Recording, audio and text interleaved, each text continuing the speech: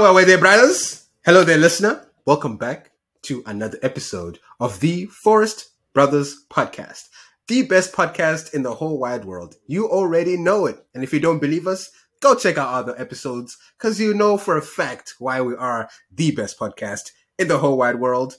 It's your boy, Mutsa Kriston, out here in the cut, joined by my two brothers, Ngome Zulu, Samson. Brothers, how's about you say hello to the lovely listeners out there? Starting with my boy, Mangoro, and over to you, Sangi, and then we jump into the meat. So over to you, Mr. Mangoro. Beautiful listeners, I'd like to say hello to you, beautiful listeners out there. Thank you for tuning into another great episode from the Forest Brothers Podcast. I'd like to greet my two brothers here, Mr. Mwari, as well as you, Mr. Masanga, and just tell people that April is looking nice. I don't know what's happening in April, but it just feels like it's going to be a good month going forward. Something happened that has really put me in a good mood. So yeah, Mr. Masanga. Hello, dear listener. Welcome to the Forest Brothers Podcast. And dear listener, you know me. I'm in a good mood every day. I'm loving life. I'm living life and I'm loving life. And I cannot wait to get into today's pod. There's a lot to discuss, a lot of topics here. We haven't recorded D-Ski in a while, so let's get into it, gents. Yeah, for sure. Let's get into it indeed. And as aforementioned, we are sponsored by Angry Orchard. So if you know what's good for you, get yourself an AO. Or please, actually, if anyone knows Angry Orchard, tell them we love their brand. We need their sponsorship. So we're doing the work here, doing the good Lord's work. And in case, listener, if you haven't already, please make sure to subscribe, like, and subscribe. We want those numbers. And share. Tell your family, your friends, everybody. Anyways, okay, but Mangoro, I know you've already alluded to this, but as a Chelsea fan, it's been very hectic there at Cobham.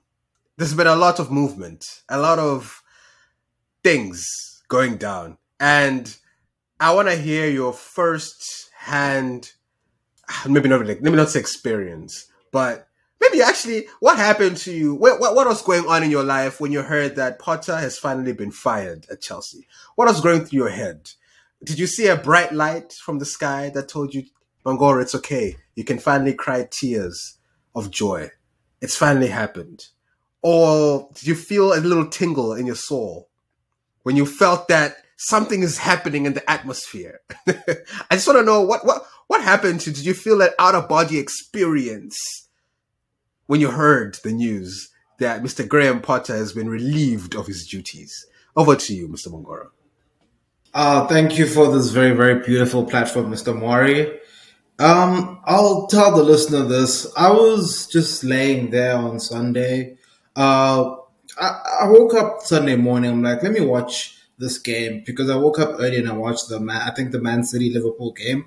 And then the games afterward weren't interesting to me. And I was like, let me go take a nap. And then I took a nap. And then I woke up in the afternoon. And then I was like, because I set an alarm to watch the Chelsea game. And I was like, there's a weird feeling about this Chelsea-Aston Villa game. And then I just pretty much just passed out. And then I woke up. There were messages galore that Chelsea had lost to Aston Villa. I was like, oh, another day, another L by this brother. And I was just like, it's another day. And then, Mr. Reliable, Mr. Fabrizio was tweeting that there's going to be internal discussions through the night. We've had internal discussions through the night. I didn't really make much of it. And then passed out, woke up on Sunday. I think our brothers from Old Trafford were being demolished by a certain Magpies team. Watched that beautiful game. And then I believe once those games ended, I took my customary Sunday afternoon nap, and to my great day, just to make my day, I wake up from my nap, and when you wake up from a nap, you need to check Fabrizio. If you don't know him, Fabrizio Romano, Mr. Here We Go, and I saw the news. I first saw it from London is Blue podcast. They went live immediately when the news was confirmed, and I sat up straight, and then I checked Fabrizio, I checked David Ornstein, and I was like, oh, he's been sacked. And to me, it was not necessarily about joy or anything, but it was a more of, and I thought I was going to be very humble about this, but more of a I told you so moment for me in particular. Because, and I did research in the last couple of days ever since this has happened, and I'll take our listeners back to, listener, if you can go back to episode 7 and episode 14 of season 2, you will hear me explicitly say that this man is not the answer, and this is going to be the end of our season. So I pretty much told the watching world, and I was right, and I'm going to brag about it, and I'll be like, I told all of y'all, especially you, Muta, who didn't believe me, said I should give him a chance. Now look. Hey, you know what? I will still maintain that Potter should have at least finished the season, gone into the summer, had some time to figure the team out. Because buying all those players in January was never going to be easy. Given the fact that he also didn't make that list of okay, Todd, these are all the players I want. Todd was just buying players left, right, and center. I don't think he talked to Potter about it. I don't know what happened, but Todd would just take out his wallet, buy a player, and Potter had to figure it out. I just feel like if my man had the summer to sit down, look at players, and be like, okay, guys, what are we doing here? And then at least give him the first half of the season next year, or when the next season starts.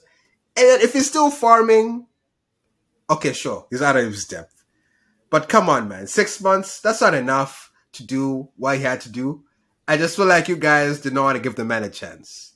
But let me ask you this. Is what you're just saying, is it coming from a very a subjective or an objective point of view? Because are you speaking as a Spurs supporter or are you speaking as a neutral?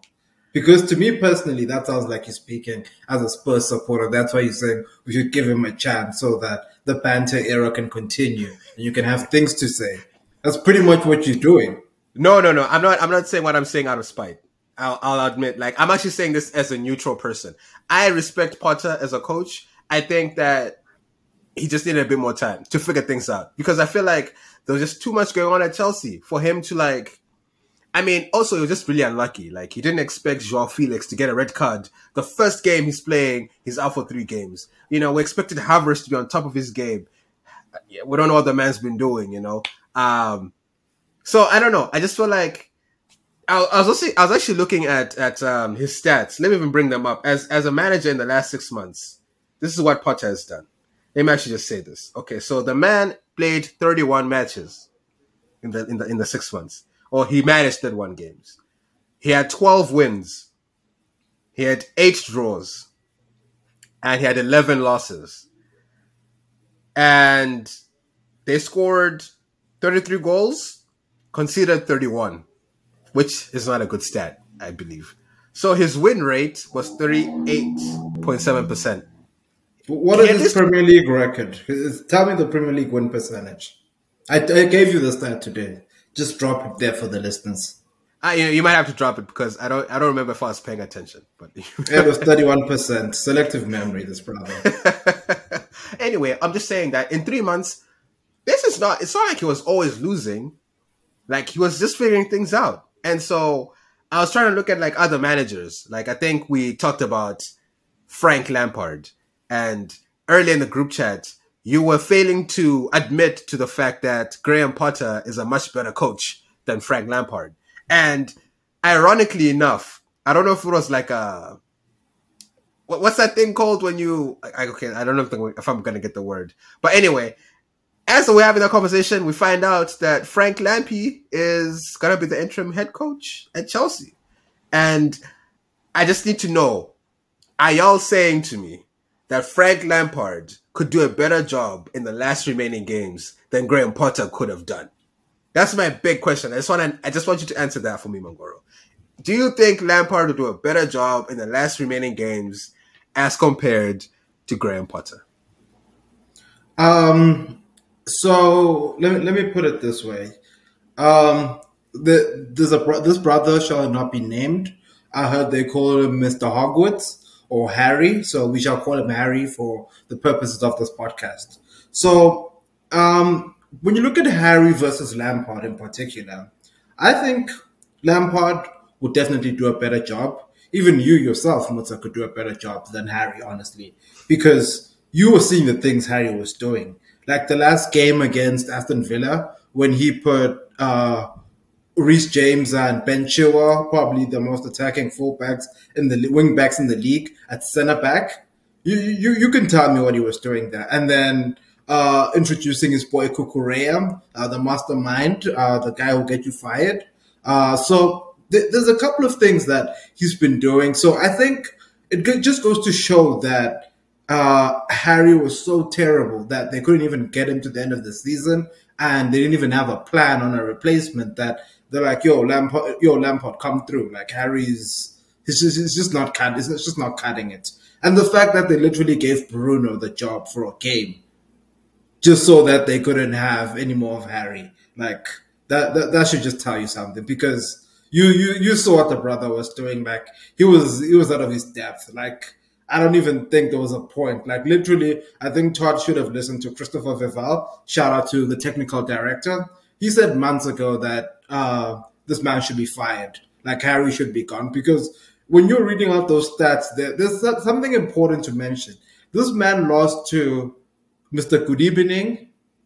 He lost to Southampton, who were at the bottom of the league, and Brighton beat him 4-1. Brighton beat him 4-1.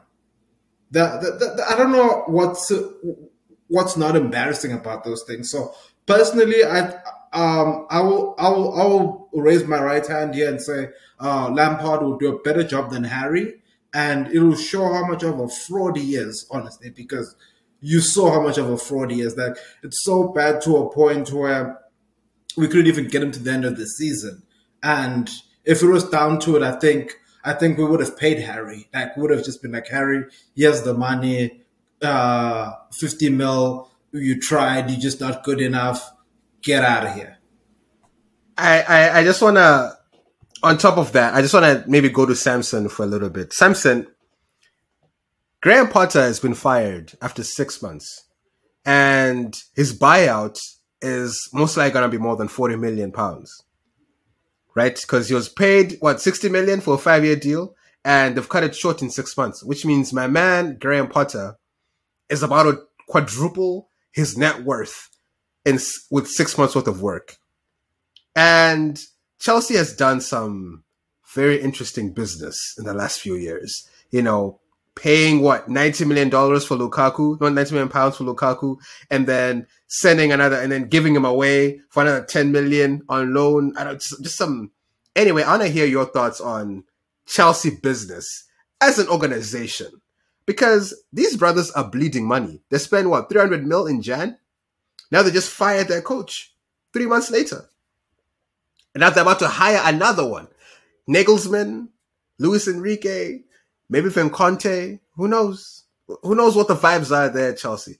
Anyway, that's going to be a bag. I don't know how much they're going to spend on Nagelsmann. I feel like Nagelsmann, they could probably buy him for how much, Mangoro? Like 50, 70, 80? Luis Enrique, I also don't know. Todd might chuck 100, say you have a 10-year deal, knowing that brother. So in totality, the manager thing at Chelsea in the last year is probably going to cost definitely more than 120 million pounds. And given how much they spent in January, these brothers are about to spend a billy in a year. So I just want to hear what you guys think about Chelsea business. I'll start with you, Mangoro, because I want you to please fact check me if I say something, but I want to hear the numbers. Yes, no, please. I want the people to hear the amount of money that is going out of Chelsea here. Okay, so starting off, I want to fact check you in particular around the Harry numbers. I think it's important to mention those Harry numbers. So he was brought in from Brighton for 25 million euros, 25 million pounds, around there, and given a 5-year contract, which turned out to be, I think, 60 million, as you mentioned, or 50 million, around that region. So 6 months of it. And when he was fired, there was a negotiation on the compensation package. He walked away with, I believe, 13 million from that 50 million that or 60 million that he was supposed to receive, given how terrible he was. They pretty much just gave him that, honestly. 1-3, not 3-1. 1-3. That is what he got. And I wanted to be very clear as to what he got. He should sue. That brother should sue. I mean that, you know, 6 months into a 5-year, $50 million deal.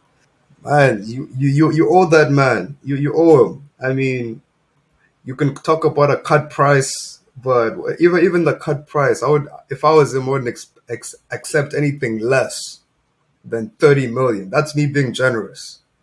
13. Oh my days. Maybe this guy's too nice, which actually is one of the reasons why people say he was fired. So, you know, it goes that the guy was not a great manager. You know, he was not tough enough with the players, not expressive enough in team meetings, not inspiring enough. You know, is not, you know, when guys are losing, he's not going to call anyone out. He's not going to say, hey, you need to play better. Hey, you know, Havertz, you cannot find the net. You need to play better. Kepa, you're costing us. You need to play better. Kukurea, I'll sub you off and shave your hair. You need to play better. He's not doing any of that. He's not making anyone uncomfortable. Everyone's so comfortable. And when you're mediocre and comfortable, it does not, like, how can things get better, you know? Things cannot get better. And, you know, but I will cut the man some slack. You know, he was dealing with a bloated squad. There were also reports that players had to change in the hallways. And I think we need to start to have a serious discussion about the way Chelsea Football Club is run, because you guys are supposed to be Big Six, right? The pride of London, they call themselves. The pride of London. But players are changing in the hallways. Like, that's unacceptable. Players are sitting down on the floor for team talks. That is unacceptable, right? In a world where everyone has their own locker and it's personalized and all this, like, on the floor. Like, this is not even stuff you would see at championship level. Like, this is the kind of stuff you'd see at clubs undergoing administration.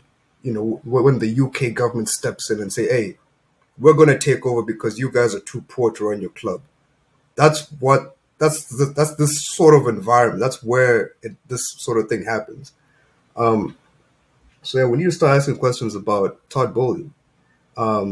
Recently, the UK government released a document. It's not binding or anything. It was more of like a proposal. You know, they call them white papers in the UK. When you want to propose a new law, you put out a white paper and it basically explains the law in detail, gets some, you know, some feedback from the general public, investors, whatever, and you can then draft a better bill. This bill was talking about safeguarding, you know, football for the future, you know, and it mainly looked at, you know, owners who are coming in, and it was a response to the Super League and the league saying, hey, we need a tighter control on English football. I bring this up because in that document, they discuss owner fitness. They discuss having owners who are, responsible managers of the football club. This is not responsible management from Todd Bowley. You can't spend 700 million and fire 2 managers and have players in the hallways and have a team that just sucks now. Like, Chelsea are in the bottom half. This is one of England's best teams in the bottom half, entirely because of their mismanagement of the situation. It's not because, like, players aren't playing well or the coach. I mean, yeah, we can talk about Potter and his team selection, but it's mostly because from the summer, we knew Chelsea were going to have a bad year, right? When we saw the drama that was happening with Tuchel and the board, we thought, oh, this is trouble. And it's just gotten worse each month, worse and worse and worse. And now you guys are even being linked with Antonio Conte again. And it's like, who's next? Di Matteo? Like, Villas-Boas?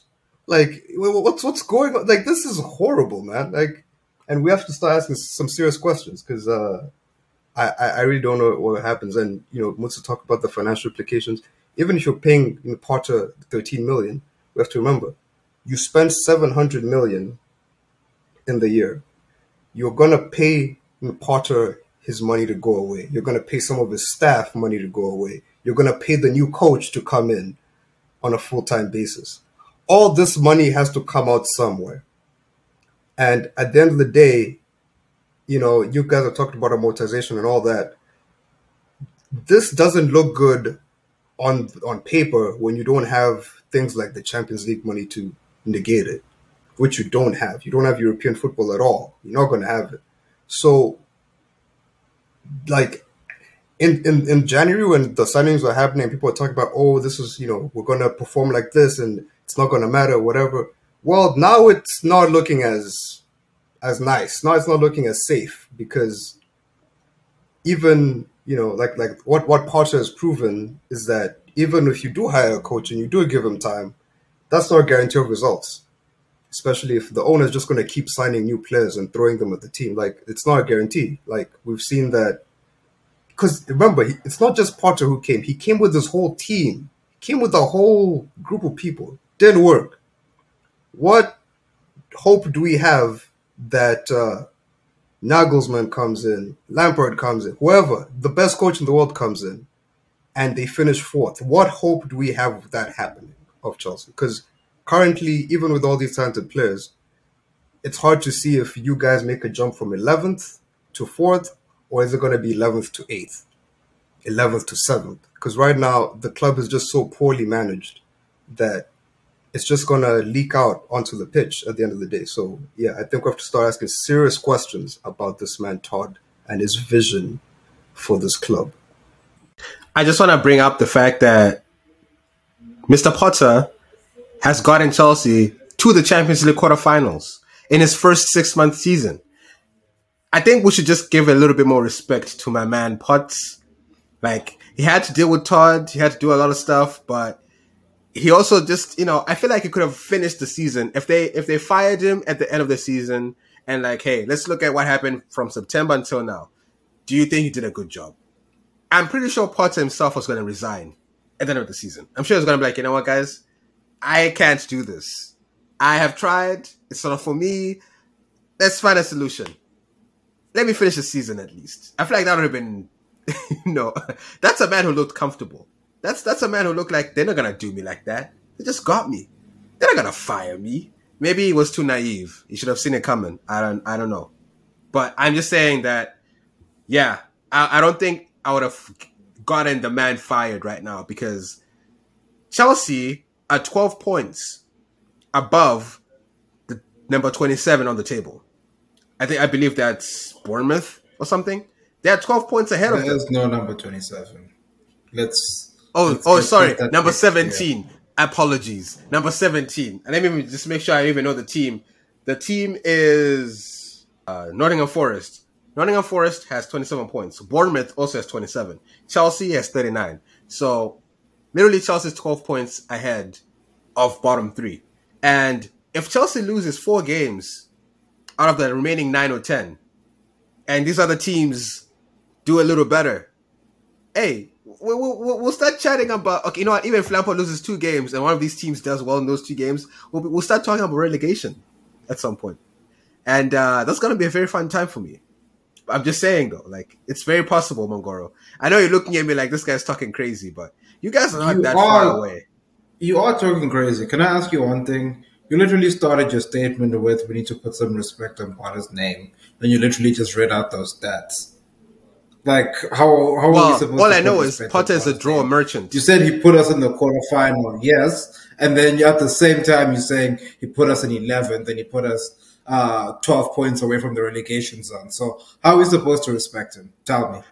I'm saying Potter, at least he's a draw merchant. He's going to draw most of those games. He's not going to lose them. I don't think he's going to lose 4 games. So he would have gotten to the end. Lampard, on the other hand, has more propensity to lose than Potter does. Lampard, I think, from what we've seen with the man, Lampard will lose to the likes of Bournemouth, to the likes of Crystal Palace, to the likes of Leeds. I don't know Chelsea's name. I need to look at their fixture list. But I trust Potter over the last remaining games than I trust Lampard. But what evidence do you have to suggest that? Because you've seen the sample data set that Graham Potter has given you. He lost to Southampton. They didn't even have a coach. He lost to them at the bridge. He lost to Aston Villa just a weekend ago. He lost to Brighton earlier in the season. Like some of the teams he's lost to, what confidence were you gonna have going into the Wolves game, going into the upcoming games that he was literally going to do something? Like I can honestly not forgive him for that Southampton game. I think they were supposed to fire him for that game. Just not because of what he'd done previously, just for that Southampton game, because literally he lost to Southampton. I think that was like a couple of months ago, and Southampton is still in 20th. That goes to show how terrible they are. He should be embarrassed. Like, he shouldn't walk around London anymore. He should go back to wherever he came from. Like, honestly, he should be so embarrassed. Like, it's actually not acceptable. Like, that is probably the worst thing. It hasn't been acceptable for 35 years to lose to Tottenham Hotspur. And he lost to Tottenham Hotspur, and he found the positive to say about that game. He literally said, this guy, he literally said the boys gave everything. If you listen to all his like post-match interviews when we've lost, he literally says the boys gave everything. We tried and it just wasn't enough. What does that tell you? Does that tell you that's a man that in the last 10 games will inspire confidence? And something that I think the listeners need to know here that not a lot of people actually talk about.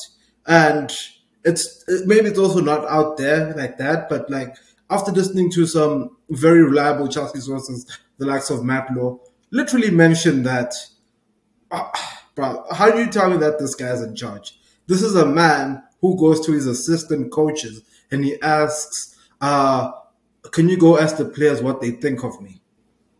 Is that a coach that is going to inspire confidence? Is that a coach that's going to win the next 10 games?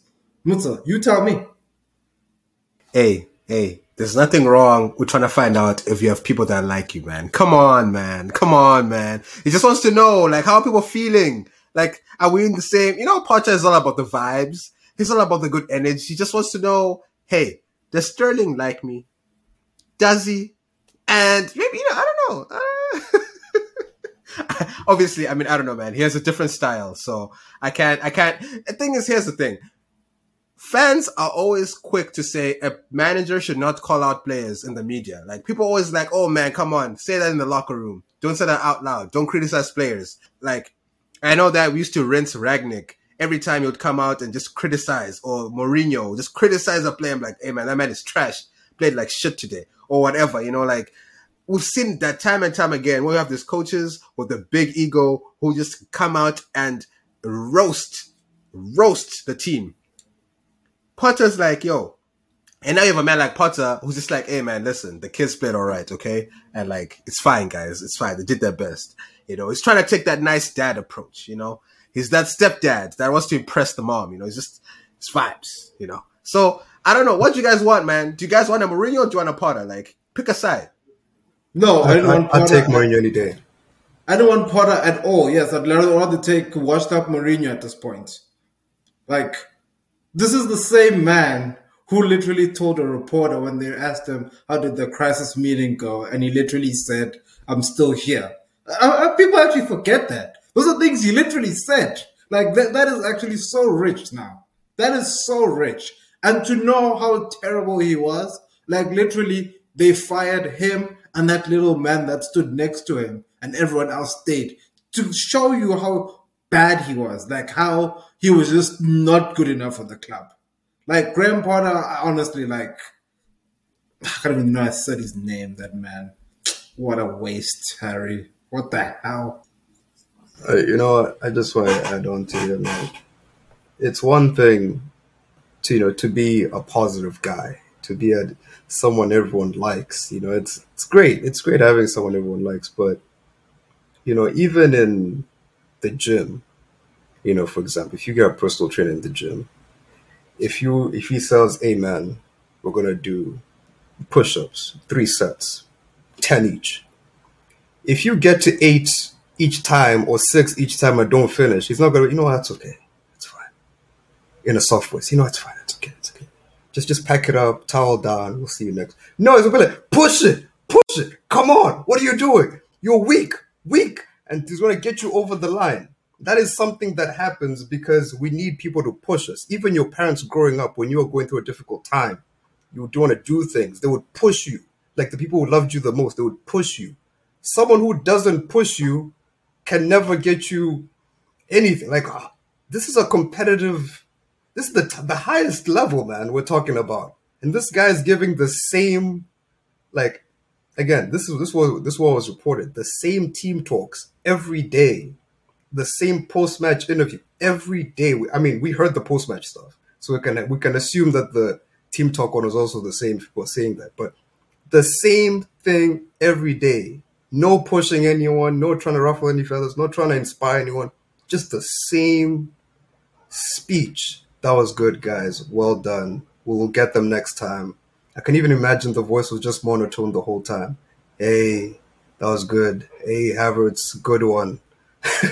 Try again next time. You'll get him next time, buddy. Like, how? How do you win? How do you, you know what I mean? Like, it's impossible. Plus, it's just, you guys have been talking about win percentages. I remember I saw a graphic on Twitter about Chelsea managers' win percentage in the league. And I remember him being at the very bottom. You guys said he was like at 31%. I think he's actually at 27.8%. And he's underneath Ian Porterfield. I do not know who that is. Glenn Hoddle, I think he coached in the 80s or 90s last. No, he coached early 2000s England, I think, for a while. That was the last coaching job he did.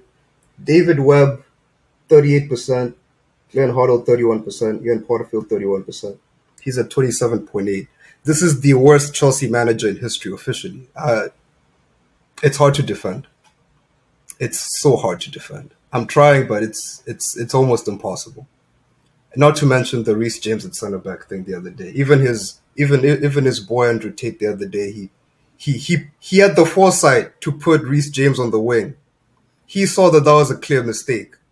Like, and by the way, he had what's his name? Bruno Salto had never picked a first 11 in his life before, and he immediately picked one that was better than Potter's one. Immediately, they looked better. Like, Chelsea were not great the other day, but they looked way better than they had looked under Potter at any time. So, I'm sorry, he just wasn't the guy. So, going forward, when I now think of Harry, I now think of Harry as the new age David Moyes. This is the reincarnation of David Moyes. This guy, just not good enough for the big six, but can coach those little teams and do something with them. Maybe Brentford or something in the future, or he just needs to go back to the Championship or Ostersons. But Mr. Mori, I want you to lay it on me. What other defense mechanisms do you have for Mr. Harry something? Let me know. What else do you have for me? Because the facts are there. The numbers don't lie.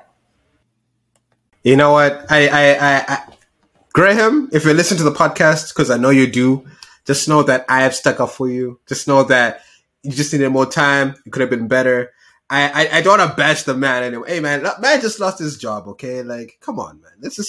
He's walking away with 13 million. Like, he's made a bag. Never has to coach again. Maybe he'll coach Leicester in the Championship when they get relegated. Who knows?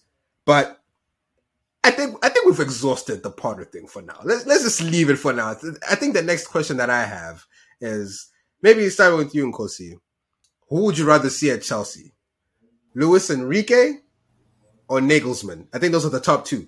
I'm hearing Conte might snake in there. It's the same way that Lampizo, as I affectionately call him. He's now there at Chelsea for the last 10 games. Who knows? Maybe Lampard would have such an amazing the rest of the 10 games, that Todd Bowley will be convinced that Lampard is the man to take Chelsea to the next level. There's a future possibility in that. You could actually see Lampard coaching next season. And I'll be here for it, because I will laugh and laugh and laugh. Anyways, Nkosi, who's the best person you think should take Chelsea forward next season? and then to Samson. Okay, so I think we're at a point where we should not talk about Harry for the rest of the year. I think it's done now. I think the Harry chapter is now closed. That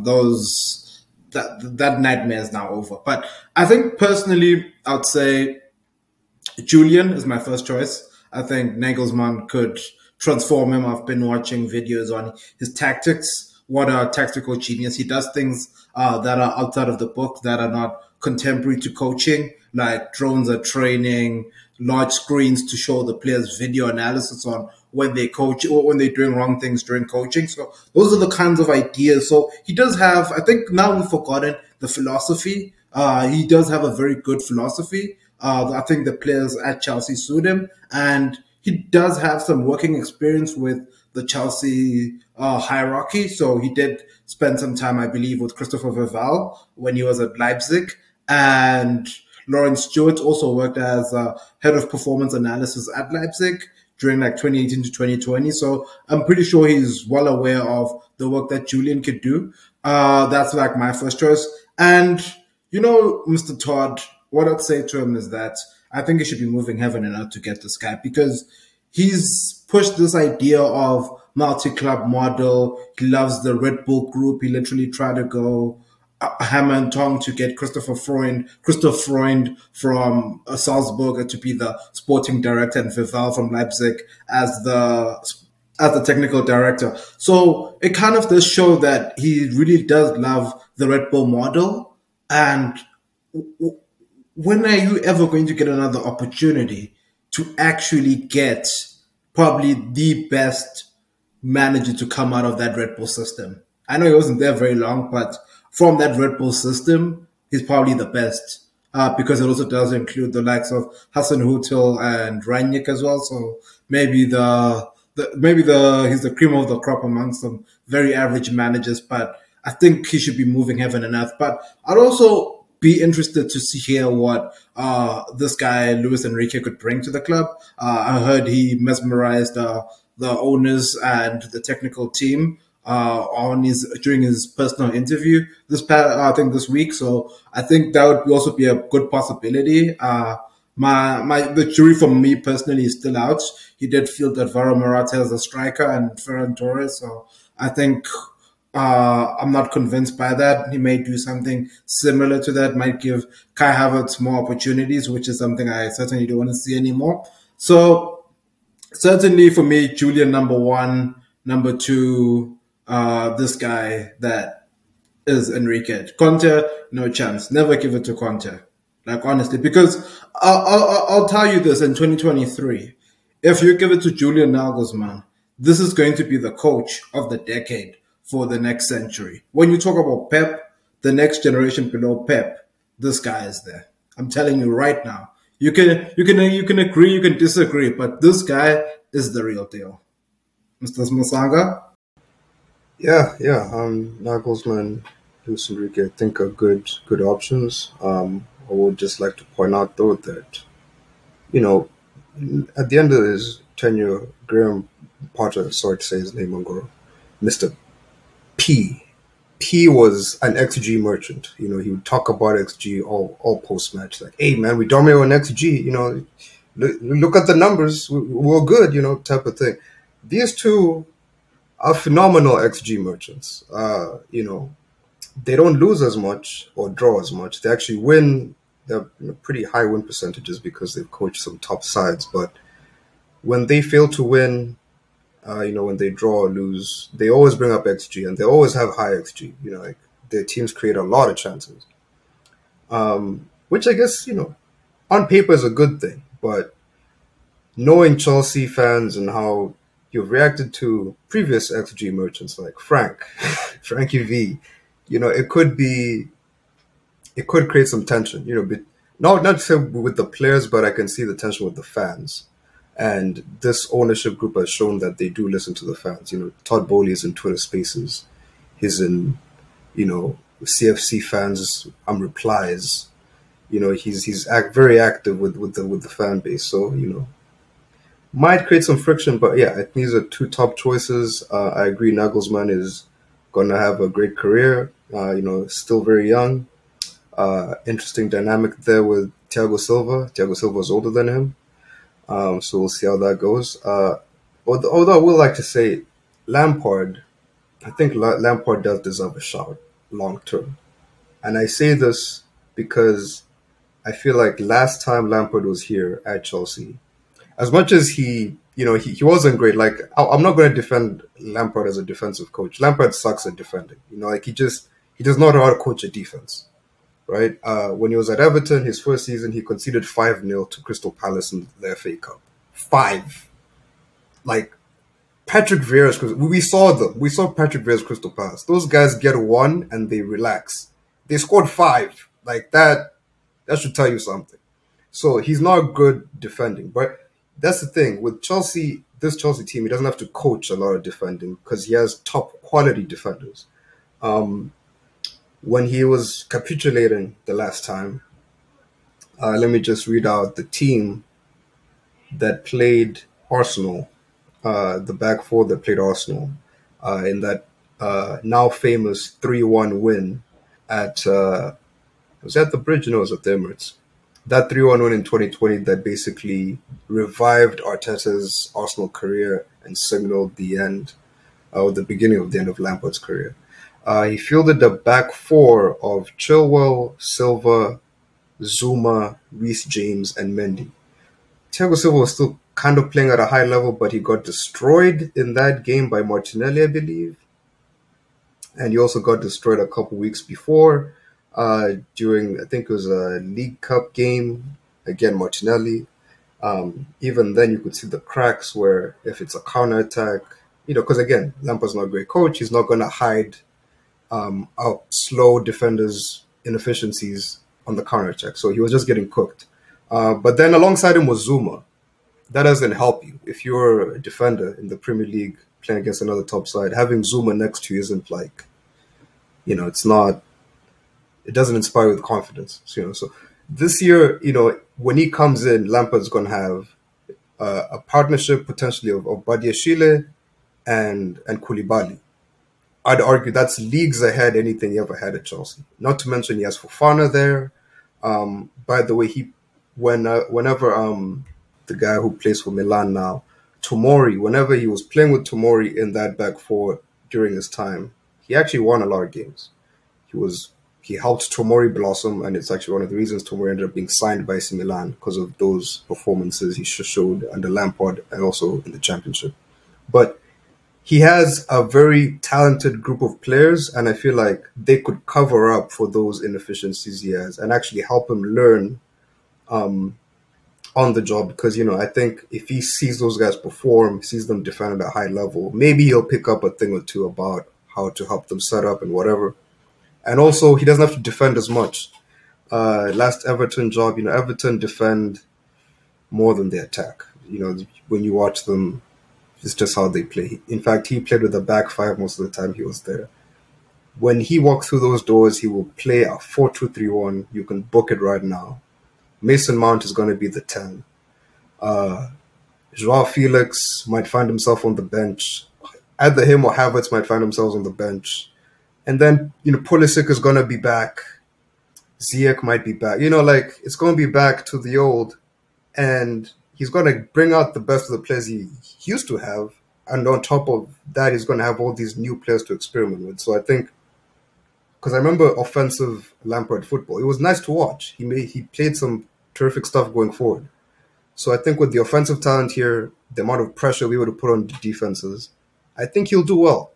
And it'll be very interesting to see if he wins like 7 games, do you guys give him the job? Because obviously I'm an Arsenal fan. I kind of want him to take the job over like Nagelsmann or something. But I still think I would have to see how he does at first, but I would still be a little concerned with Lampard as your coach because he did not have these weapons last time he was around.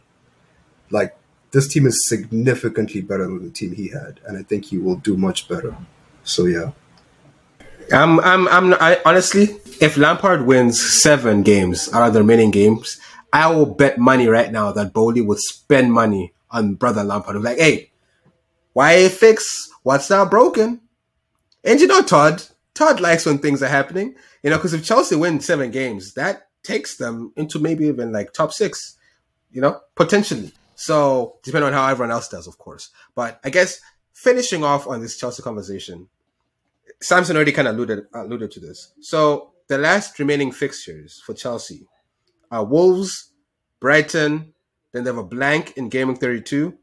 They play Brentford, they play Arsenal, Bournemouth, Nottingham Forest, Man City as that's the second last game, and they play Newcastle to finish off the season. That's what's on the schedule right now. And let me bring this to Mangoro. How well do you think Lampard is going to do in these last remaining fixtures? Like, what's your prediction for wins, losses, or draws against Wolves, Brighton, Brentford, Arsenal, Bournemouth, Nottingham Forest, City, Newcastle? What are your... I just want to feel what you think Lampard is going to do with those games. I'll throw in there's a game there that needs to be rescheduled against Manchester United at Old Trafford. He won't do anything out of this world. I think he'll just do the basics correctly. Like, I'd see him getting a couple of wins here and there. The ones that I'd say as Chelsea supporters that would kind of expect him to win, given the quality we have versus the quality against these opposition. So Wolves, Brighton, Brentford, Bournemouth, Forest. I'd expect to win those, or at least come away with something. And then the ones where he just going to lose, probably Arsenal, City, and then maybe the Newcastle and Man U games. So probably of those, I think it's 10 games or 9 games, maybe 3 to 5 wins, and probably about 4. The rest would probably be a couple of draws and a couple of losses. So between like 3 to 5 losses as well, or 3 or 4 losses. So nothing too special, but probably gets us to like 50 points, and that's just the season where I want it to end, so that we don't have this nonsensical European competitions to play next year, and we can just focus on actually building a team next year. I was going to say, is that better than what Potter will do? But let's not open that can of worms. Samson, what are your thoughts on how you think Lampard will do in these next few fixtures? I'm going to be bold. I'm going to say 8 wins. I'm going to say 8 wins. Actually, no, I'll say 7 wins. I'll say 1 draw. 1 or 2 draws, 1 or 2 losses. Like, it could go either way. But I feel like... I feel like once he gets there and he gets a game or 2, gets a few training sessions in, I think he'll get some results, because we even saw at the pits, during the pits of the Potter reign, that West Ham game away at West Ham. What a tough watch, by the way. But even there, when you guys, Chelsea, Mongo, I don't know, did you guys draw that game or win that game? I can't remember. You won, right? No. Potter didn't win anything. It was a draw. It was a draw, right? And Emerson scored against Chelsea. Just saying. Right. My former player. The goal. By the way, he was what's his name? Chilwell's backup. By the way, that's the kind of quality you have to deal with, Lampard. But anyways, the goal you guys scored had nothing to do with Potter's tactics. It was literally Enzo picking up the ball, seeing Havertz make a run, or was it Joao Felix? Joao Felix. It'll never be Havertz. It was Felix. Right. Joao Felix made a nice run, chipped it right over, right foot shot, goal. That is the sort of thing that Lampard can get more out of them, because that doesn't need coaching, that doesn't need training, that doesn't need whatever. That just needs confidence. And who better to inspire you than a guy who's literally done it all at that club? Club legend. You saw the impact, Ole Gunnar Solskjaer had when he signed on. It means something, seeing a player who's literally won everything possible at your club, now coaching you, telling you, hey, go out there and do this, believe in yourself. You're going to believe in yourself. And I think with the talent here on this Chelsea team, you will see players like Mudryk, now called Midryk because he's been mid. All these fantastic players, Madueke, who actually, during the international break, came off the bench, scored and assisted, walked away with the man of the match, and Potter had him playing right wing back right after, even though he's a right winger. Just simple things like that. Just playing those guys in their right positions and telling them, hey, go do your thing. 7 wins. I'm booking it. Okay, well, I'm going to say the reality because both of y'all sound a little misguided. Let me tell you right now, the only teams that Lampard is going to win against, maybe, out of the next few fixtures, are Wolves, Forest, and potentially Bournemouth. Those are only 3 games. I'm telling you guys keep saying Brighton like it's some mid team. Brighton demolished. Brighton spank, okay? Brighton will beat Chelsea. I am fairly certain of that. I am 80% sure Brighton beats Chelsea. That I'm telling you. So he's definitely going to lose that game. Brentford beat Chelsea. That's a given. I'm telling you that right now. Brentford will beat Chelsea. Arsenal obviously beat Chelsea. I hope Chelsea can do us a favor and win. For sure. I'm rooting for you guys. But I think Arsenal will take it. Bournemouth, I've already mentioned. Forest, they win against Bournemouth Forest. Man City, I don't even think they can. I'm sure they can play their B team against you guys and they'll be fine. Newcastle, obviously, you just saw them spanking West Ham 5-1 today. Yeah, they're at Newcastle, obviously, probably trying to fight for top 3 at that point. So, yeah, Chelsea, I think that's where it goes. With Potter, you might have at least found a couple of draws, but right here, 3 wins. I'm giving Lampard 3 wins. If he does better than that, I'll be shook. But that's my analysis of that. So listener, at the end of the season, please come back to this episode. This will be episode 34. Please come back and listen to what we said and see who actually has proper foresight and analysis, because it'll tell you something. Listener, can I just mention something?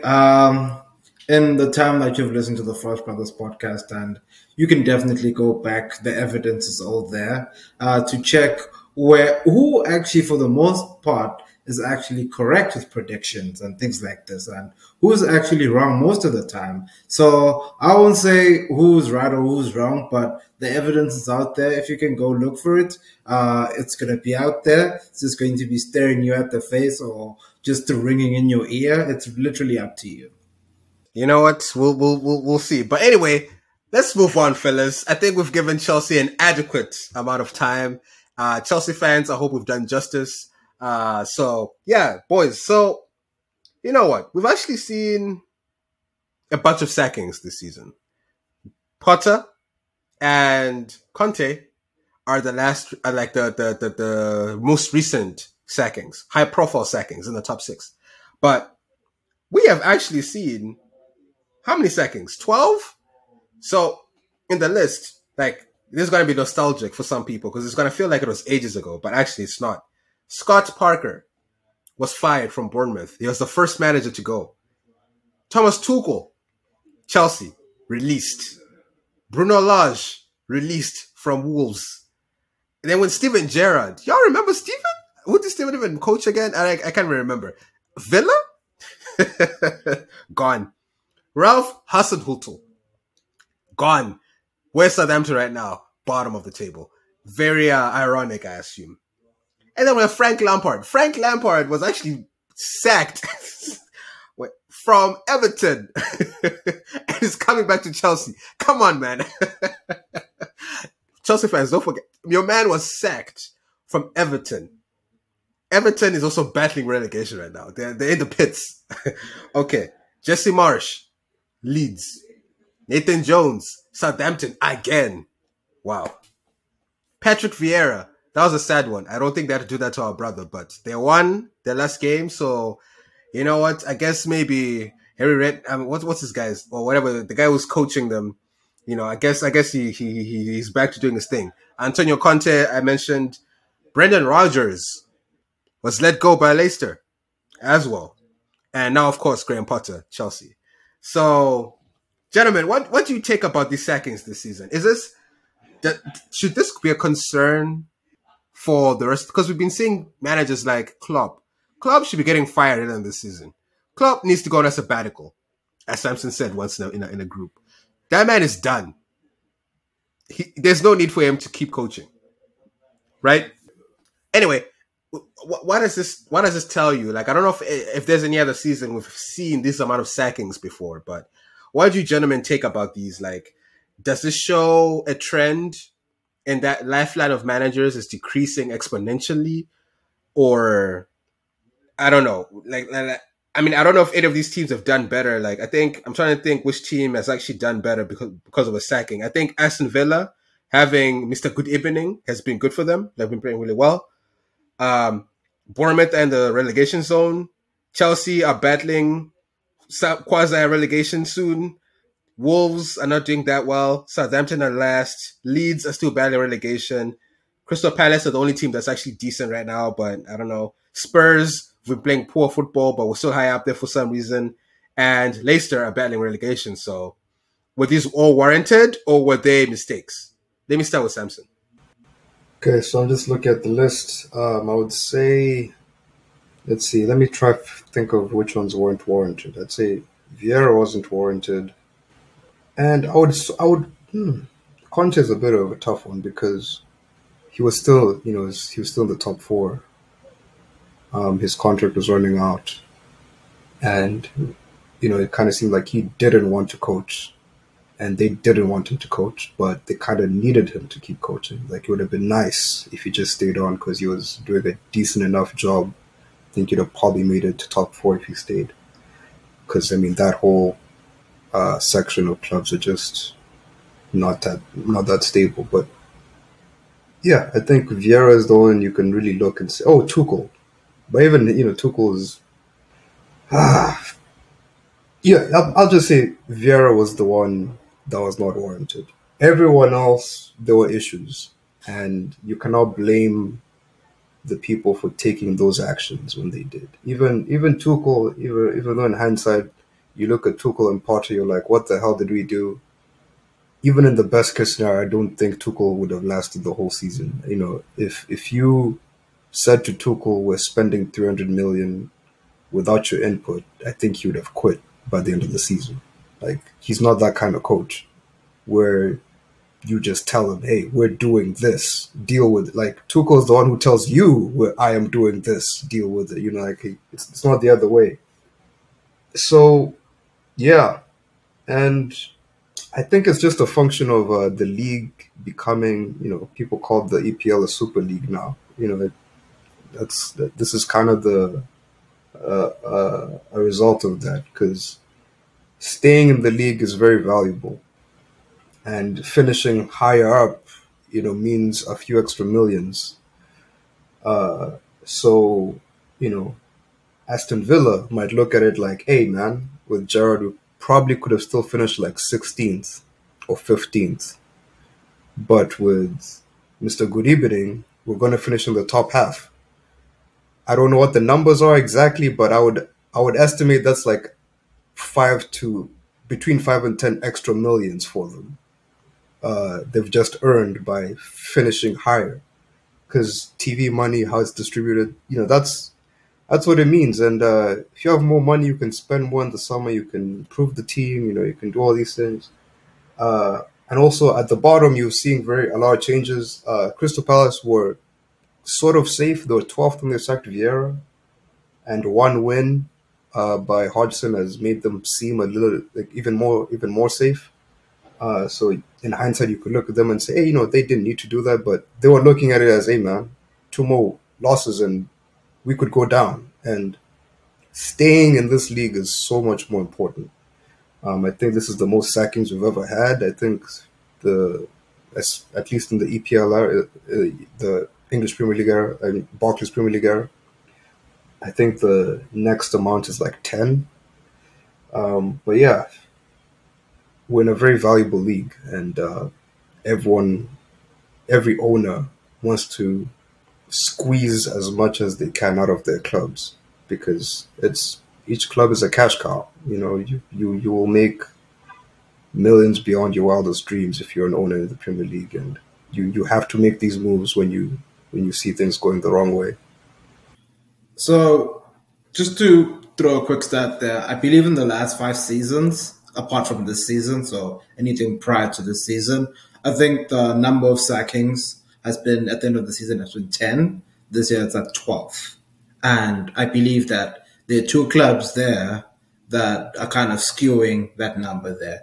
And those are Chelsea and Southampton, because they've fired the coach they started the season with, hired someone, then fired him again because of how calamitous they were. So that's partly the reason. And for me personally, I look at two names there on that list that I'd say were maybe unfairly treated, but maybe it was also just justified. One is Brendan Rodgers. I think Brendan Rodgers is a very good coach. It's just that when he sold Fofana last summer, he wasn't given that money to spend on the squad, because you saw that defense. And he sold Casper Schmeichel. You saw what material they gave him. They gave him Danny Ward. Then no one knew Danny Ward besides, hey, this is a cheap keeper I can play in my FPL. That's how people started knowing Danny Ward. You saw the defense. Great value, Harry Maguire came in this January from Stoke, because we saw him at the World Cup play for Australia. You saw what he's been doing. And then there's the guy, Wout Faes, the one next to him, the own goal specialist. There's a guy playing left back. His name is Christensen. He's not lighting up any trees. Right back, you're playing Castagna. Castagna's not technically a right back. Maybe injuries have affected him. And then the likes of Ndidi are getting world-class assists to Aston Villa players. So maybe the players were actually playing against him. That's why he got the sack. Maybe now they'll turn into some great players. But I personally think that one was unfair, because he wasn't given the money to spend. Because you don't take a team like that, because you see the team, that's like pretty much the same team. Back-to-back top 5 finishes, and then you lose one player, and then players get, your key players get injured.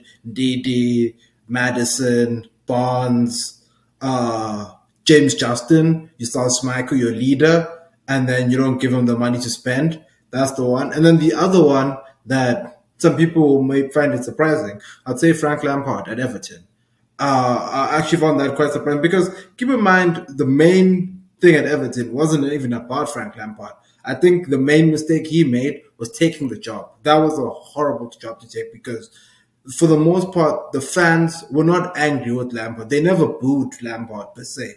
They booed the owners. It's more at the ownership level with Moshiri and them, and not on like Lampard. The mistake he made was taking that job, given how much of a poison chalice it was to all the previous managers that have held it, and the poor recruitment that had been going on. But the other ones across the list, well deserved. They were not doing their jobs. This is a results-driven business. When you don't perform, you get shown the door, and they all deserve to be shown the door. I don't know, maybe you can argue one or two, but for me personally, all of them, they deserve to go. Yeah, for me, I think Vieira was definitely the most painful, and I don't think he deserved it. I think Vieira deserved to stay at Crystal Palace. I think he had been doing a good job. Just seeing another one of my brothers get fired was just not a good feeling, Like, he didn't deserve that. But talking about a man who did deserve to get fired was Conte, because he clearly did not want to play for Spurs anymore. And we saw in the last game that we played against, who was it, Spurs? We played against, who was it? Everton. Spurs were winning 1-0 against Everton. Everton has a red card. Gets a red card, Kane, Doucouré does whatever it does. His hand is on Kane's face. Kane goes down, red card straight away. Now, as a team that is chasing top 4, you'd expect things to start clicking. Like, okay, guys, let's put pressure. We got them on the back foot. Let's get the win. We keep it pushing. What happens? Lucas Moura gets a red card. Everything concedes. It's 1-1. And that's the story of our season. Conte was exactly right in that rant that I was giving, that it's not just me. These players, this bunch of players you got here, the winner mentality is not there.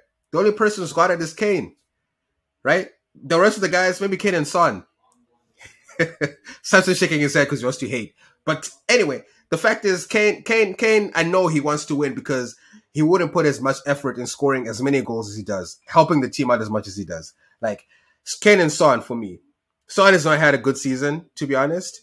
But, Kane literally is number 2 in goal difference. And if it wasn't for Haaland being a stat padder, Kane would have more goals this season than anyone else. So, anyway, point being, the squad, I don't know when this to happen, but it's just not going well for us. And Conte was right about the level of, I don't know, just gusto and work ethic and just decision making as well. So, I don't know, man. I don't know what needs to happen in Spurs to move forward right now. I really do hope that Mr. Pochettino comes in. I hope Poch comes back. I was thinking maybe, if Chelsea end up going for Luis Enrique, maybe we'll get Nagelsmann. Or if you guys get Nagelsmann, we'll get Luis Enrique. It can come through, but that might end up being another Conte situation. But I do think that Lewis could do a decent job. So I'm just hoping that we get either Poch or whoever doesn't end up at Chelsea. I think that'll be good for us. And I do think we'll still finish in top 4. I have faith it'll happen, but we'll have to see. We'll have to see. We got 10 games to figure it out. Why are y'all looking at me like that? It'll work out. Come on, guys. It'll work out. Anyway, what are your thoughts on Spurs? Yeah, Mangoro, go ahead. Is that blind faith? My guy, you have to have blind faith as a Spurs supporter. Otherwise, what you see will make you cry. Okay. Now, I think personally, the Spurs will make top 4, given what they displayed against Everton and what they've been displaying Southampton. I think Southampton are some kryptonite for some teams this season. They've made some people lose their jobs. There's probably more cases, but Southampton are quite the team that's out there. But Conte, I think personally, he did need to go. As I mentioned, all those coaches that were fired, including him, deserve to go. The rant was justified.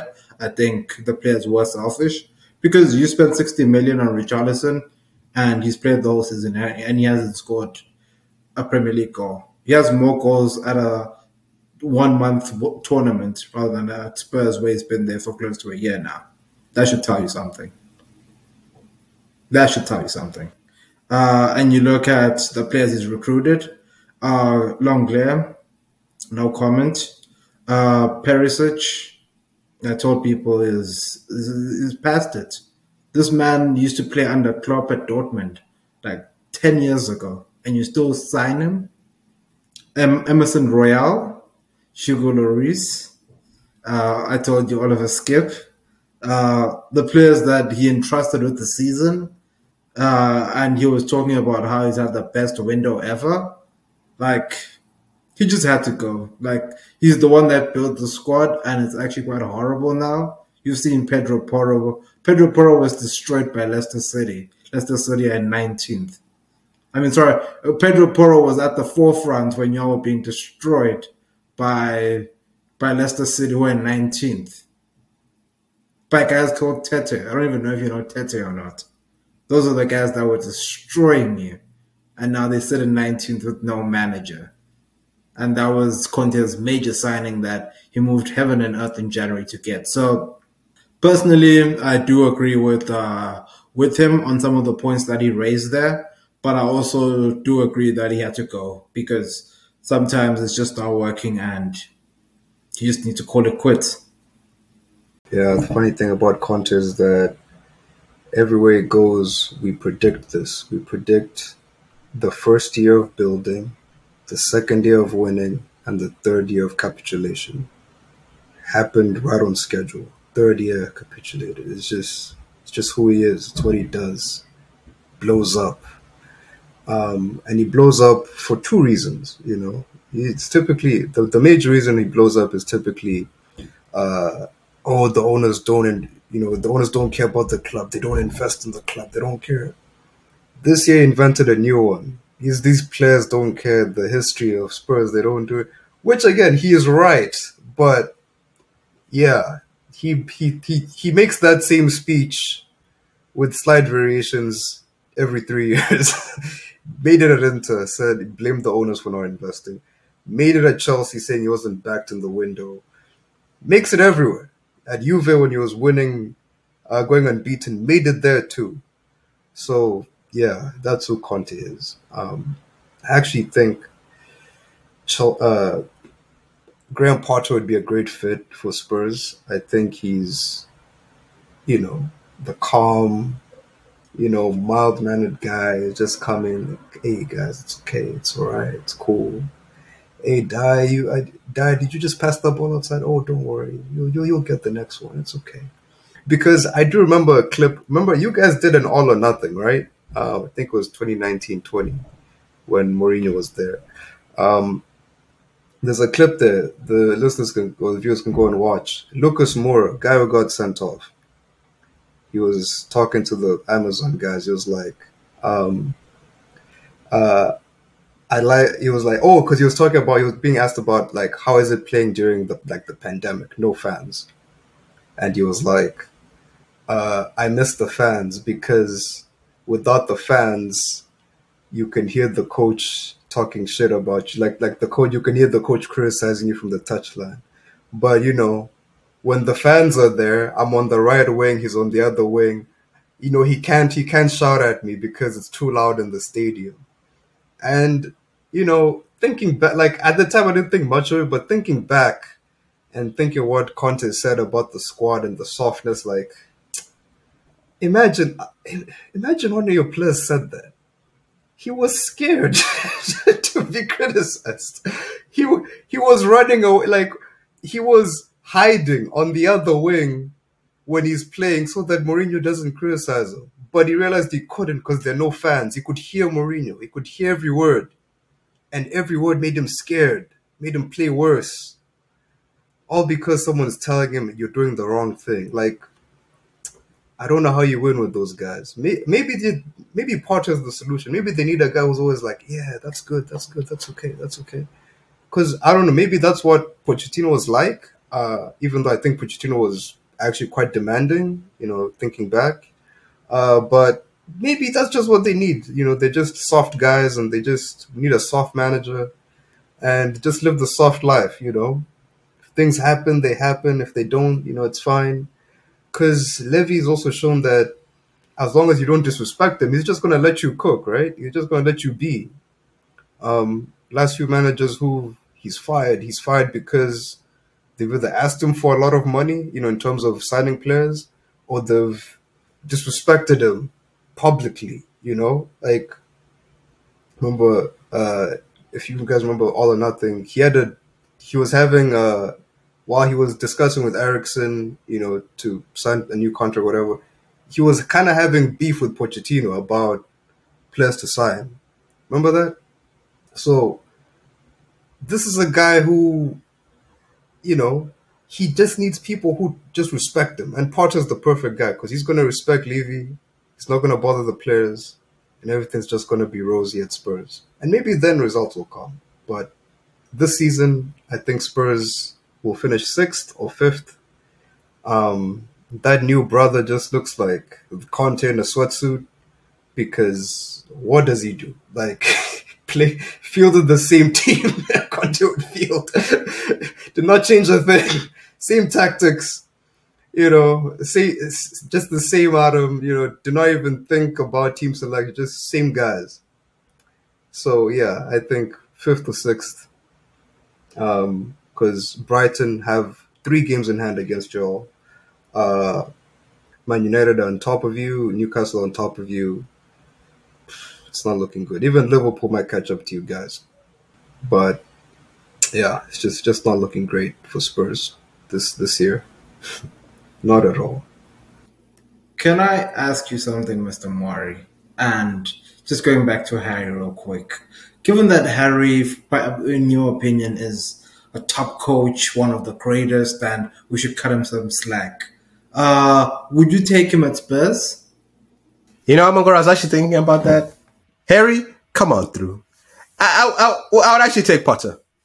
Like, I think if he was offered a contract, maybe a 2-year contract, maybe a 1-year contract, just to suss him out. I don't like him too long, but I would most certainly try and see what he will do. Like, if he cooks, it cooks. If he doesn't, like, if Potter can make us a better version of Brighton, I'll take that as a win. I honestly I would, and I do think that Potter could fit in at Spurs. I don't think the expectations are as high. I think Levy does have a bit of high expectations, but I think Potter could really like settle down. I could really see him out there. So Mangoro, if it came down to it, I'll take him for a year, maybe a year and a half, and then we'll see from there. I like the confidence you have in the man.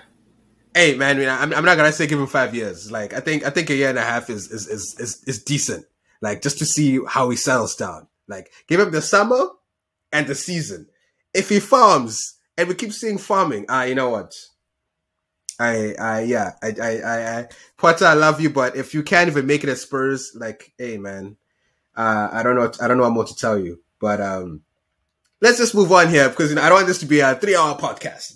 Let's shift our attention to Manchester United because there is a lot to discuss here about the current state of Manchester United right now. They lost 2-0 to Newcastle. That was on April 2nd. That's like, a few days ago. And Newcastle completely bossed them around. And wow, I have not seen such a weak Manchester United team.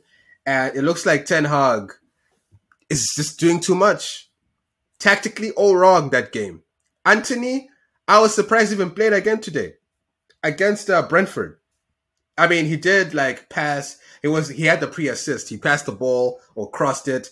Sabitzer heads it and Rashford scored the goal, of course. But you saw that man in both games. Cuts his foot on the left, takes a wide shot. Barely hits the target. I think Anthony has had one shot on target since he arrived at Man United. And that was probably the goal he scored. That's it. I don't think that man has had any other goal, like any other shots on target. Like, so I have no idea why Ten Hag keeps giving faith to this brother, especially if Martial is fit again.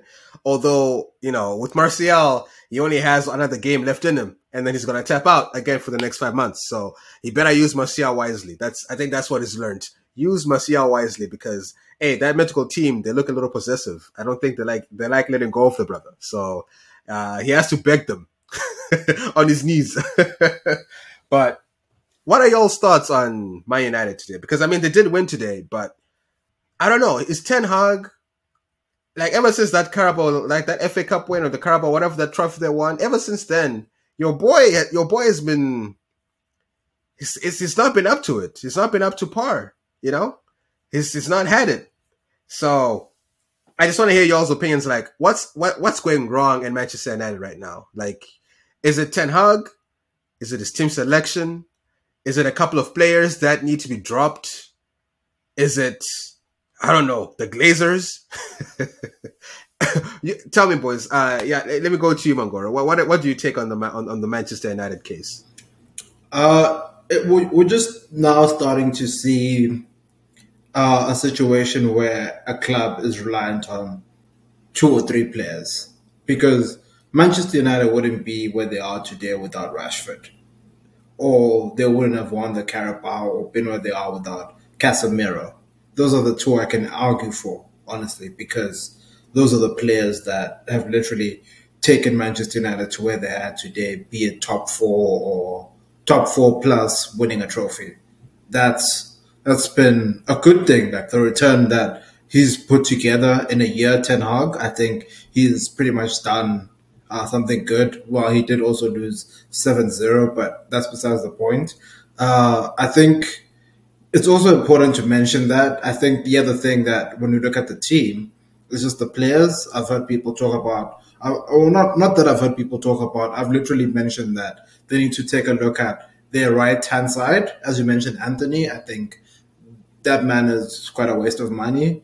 They need a new right back. I think they need to recruit heavily, maybe in center back as well, because some of the brothers playing there at the back, they definitely need more midfielders because the McSauce situation, we've tried it for 3 years now and it's just not working. And I'm tired of this great center back that they enjoy fielding week in and week out. Today they won, that center back wasn't there. So maybe that's part of it. I don't know if he was there against, I think the center back was there against Newcastle, am I right?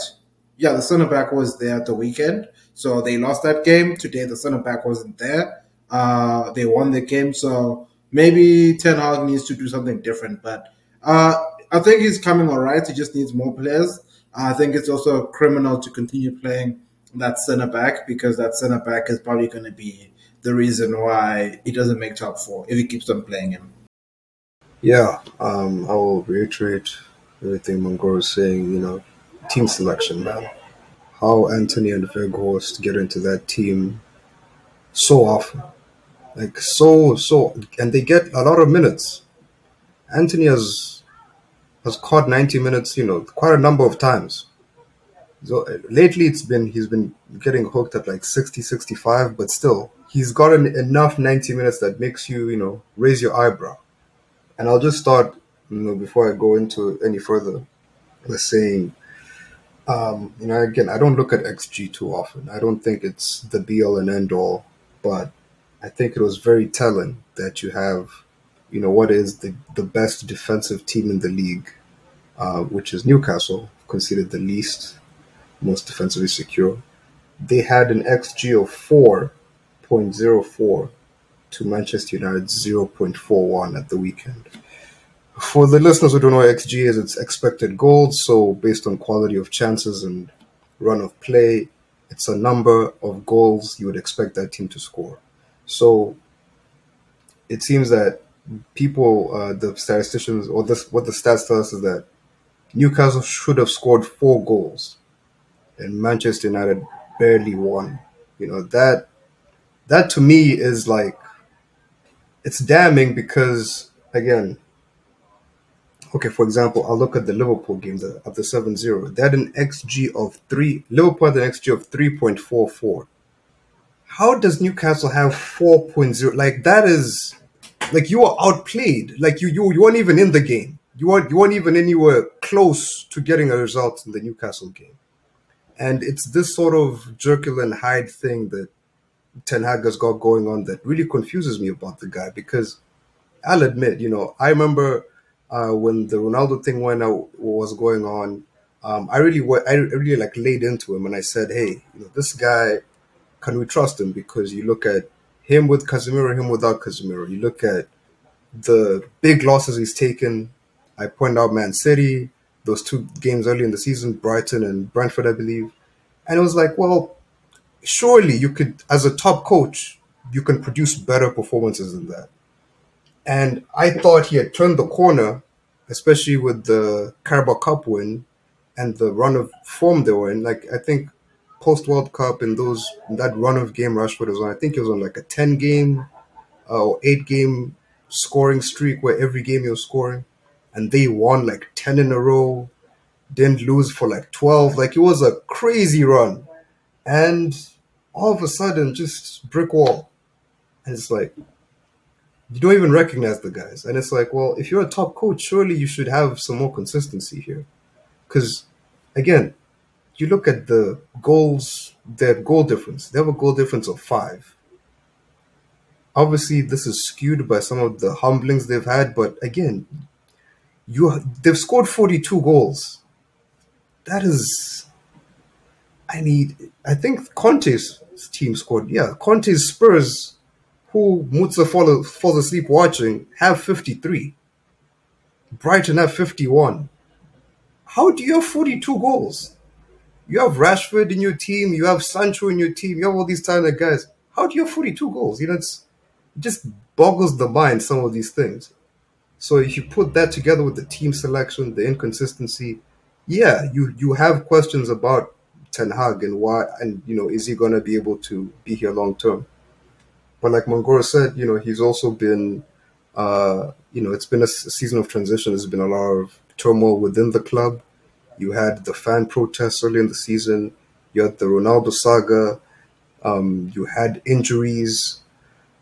Who knows? Maybe with some more signings, some more cover in the team, maybe the takeover happens. They get to sign players properly. That's not actually, they did spend, by the way, let's just remember that, 250 million they spent, for people who are counting, this year, not like this year, 250 million. So things should be better for sure. But yeah, you can also look at it and say, hey, he does need a bit more support. But yeah, I think as long as he finishes top four, he can stay away from, the spotlight. As long as he can, because I think they're fourth today with the win they had against Brentford. If you can just maintain this till the end of the season, then fine, whatever. First season, top four, that's good. But if we see this next year, that brother, he also has to be asked some serious questions because no, 7-0, 4-6-3, 4-1. No, not for Manchester United. No, no, no way, no way. We cannot. As a fan, I'm not even speaking as a hater. Just as a fan, you can't have a guy like that running your club. Eventually, it's gonna go wrong. Eventually. I just have to say that Manchester United actually have probably one of the easiest runs towards the last end of the season. Like their fixture list is amazing. Like they play Everton the next game, and they play Forest, and then they don't play in game week 32, but then they play Spurs, which should be. I'll have to see how that game goes. Then they have a double game week where they play Aston Villa and Brighton, and then West Ham, Wolves, Bournemouth, and their last game is Fulham. So if I was Ten Hag, I would be like, yo, I should at least be able to win 80% of these games. At least. Like, he should be. And if he wins at least 6 or 7 of these games, top 4 is for sure secured. Even top 3, he can make it. Right? So, obviously, some Man United fans thought they could win the title, but clearly that was delusion. Anyway, but they can definitely be top 3. At least. So, Ten Hag has a lot to figure out right now because, yeah, it's not making sense what's going on. And I also wouldn't put it past him to lose the majority of these games as well. It could really just happen. Bruno Fernandes has been abysmal. I think he's been poor this season. As a leader, ever since the Ronaldo saga. Like, I just don't think Bruno has turned up the way he should. I think he's not, I don't know, like held players accountable. He's been terrible himself. So, I don't know. Rashford is the one who's actually putting in shifts from what I've seen. And Shaw just walked away today with a hamstring injury. So, it's very likely that we're going to be seeing a lot of Malacia for the next few games. Or Arno Ambisaka. But we all know Ten Hag doesn't really like a lot of black players on the pitch. So, I don't know what that means for a lot of our brothers here. But Shaw getting injured is a heavy blow. I think I saw Eriksen is almost back, so maybe he will come back just in time to save them. He is Iron Man at the end of the day, so it's very possible that he could pull something out of his chest and get them to do the thing they need to do. But I don't have a lot of faith and confidence in Mr. Eric Ten Hag, and I don't think he's the right man for Manchester United. Samson? Yeah, yeah. I also just want to point out that I think Bruno Fernandes should not be captain. Like, after what he did against Liverpool, he should not be captain. Like, you don't do that and get to be captain of a club like Manchester United.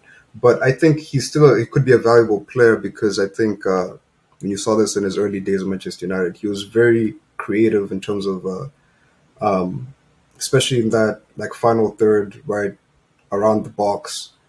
Those final passes, actually he's one of Rashford's main assisters. He gives Rashford that final ball because he's very good at passing. He's not the best dribbler, but he's good at passing. And he's also very good at scoring, arriving into the box and scoring. It's, one of the things that actually put him on the map before Manchester United signed him, and he was at Sporting. He was very high goals and assists guy per season. I think Bruno Fernandes scored a lot of goals and assisted a lot of goals when he was at Sporting, and that's mainly because he played off of the striker as almost a shadow striker, very high up 10. I think having Eriksen back helps him play like that way again, and that's why I think Man United should recruit heavily in the summer, in that 8 role, because we saw that first game I think 2 seasons ago. First game of the season, they won like 4-1, and then the Manchester United admin tweeted, a picture of the league table saying, "Hey, we're the top of the league," type of thing. Very positive.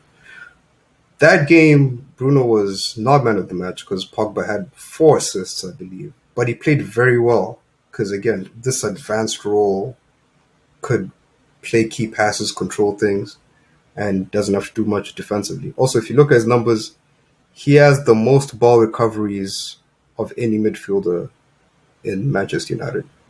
Most ball recoveries. That guy is really good in terms of work rate. If you put him high up, have someone control the game behind him, basically get a Pogba replacement, they'll be good. I think they'll control games better, probably score more goals. But yeah, I've also been hearing United want to sign Harry Kane, so that doesn't necessarily solve their problem. So I hope they do it. I would like to see more of the same next year, but yeah, that's just me. Yeah, let's see if they do that and sign an 8.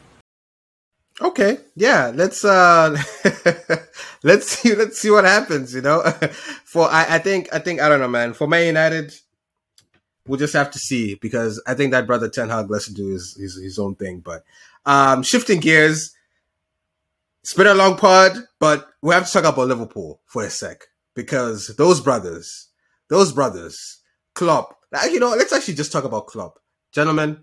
Should I think Klopp is trying his best to send everybody a message that he's tired. He is done. Even his post-match interviews now, when they lose, he's like, hey man, I put on the B team and I just want to see what they could do, okay? And that's him. That's Klopp. I know Liverpool players will always say, oh, this man, where we almost won 4 titles last year, oh, this and this and that. But this man, he is done. I haven't ever seen a man who is done like Klopp. Like, literally, last game, when they were playing against, who did they play against? They were playing against some other team there. They were playing, who did they play against? Was it, let me see. The City one? Play against, no, not the one after that. That was the last game. Chelsea. When they played Chelsea. Yeah, the 0-0. Literally, I saw this man asking the ref, asking one of the officials, hey man, how much time is left? And then when the ref told him 2 more minutes, it's like, shit. 2 more minutes of this. Man was not, it was like, bro, can this thing just end, please? Can we? So, Klopp in the last 2 games against Man City, he got demolished 4-1. And then Chelsea and Liverpool, 0-0. Chelsea could have actually won that game.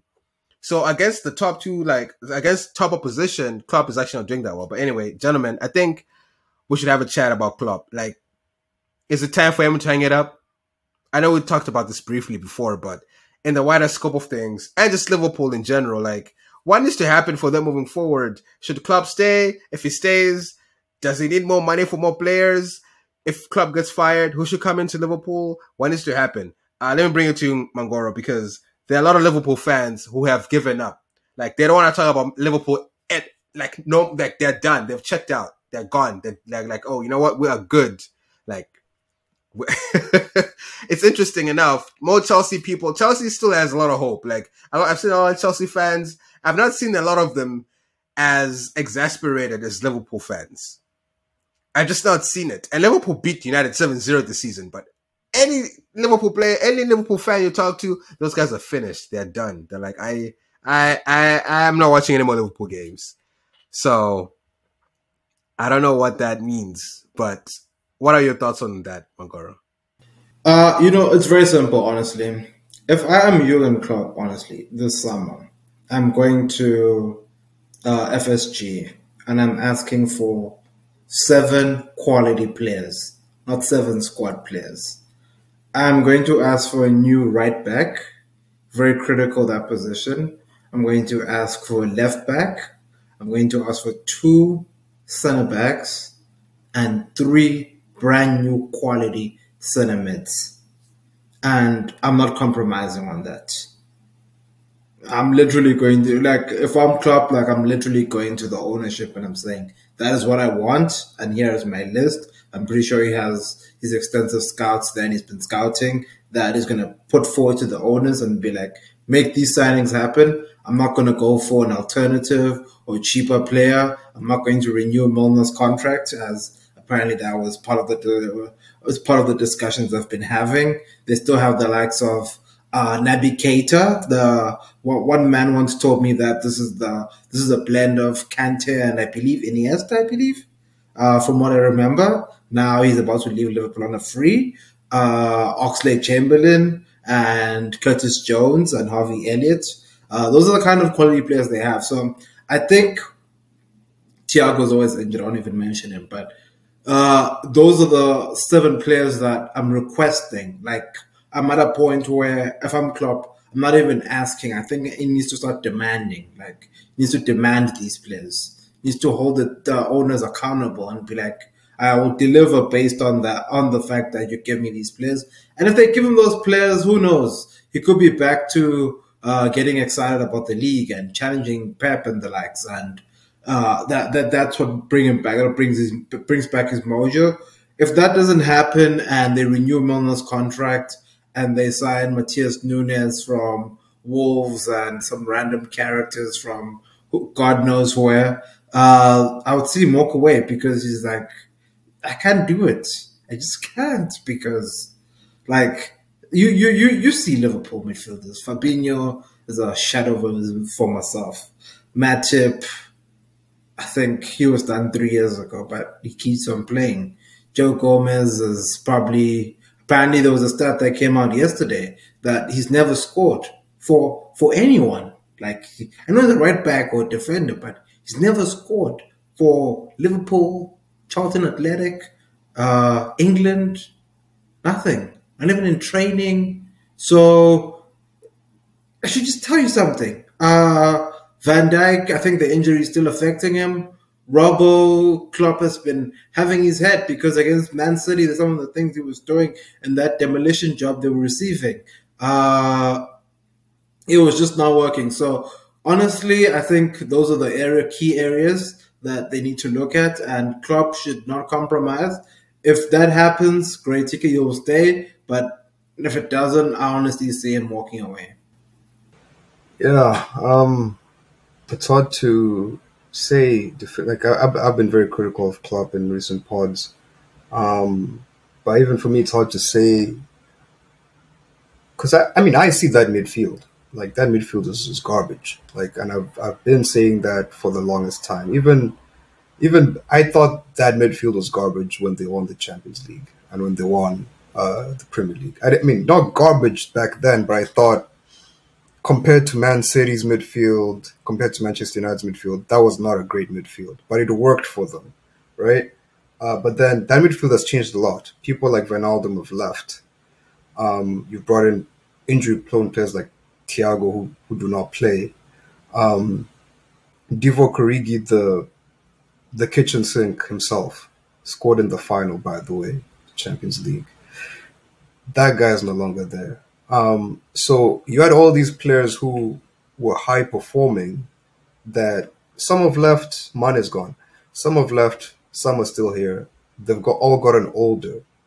And when you stop treating Klopp like he's still a great manager, because the truth of the matter is he hasn't won a major title in 3 years.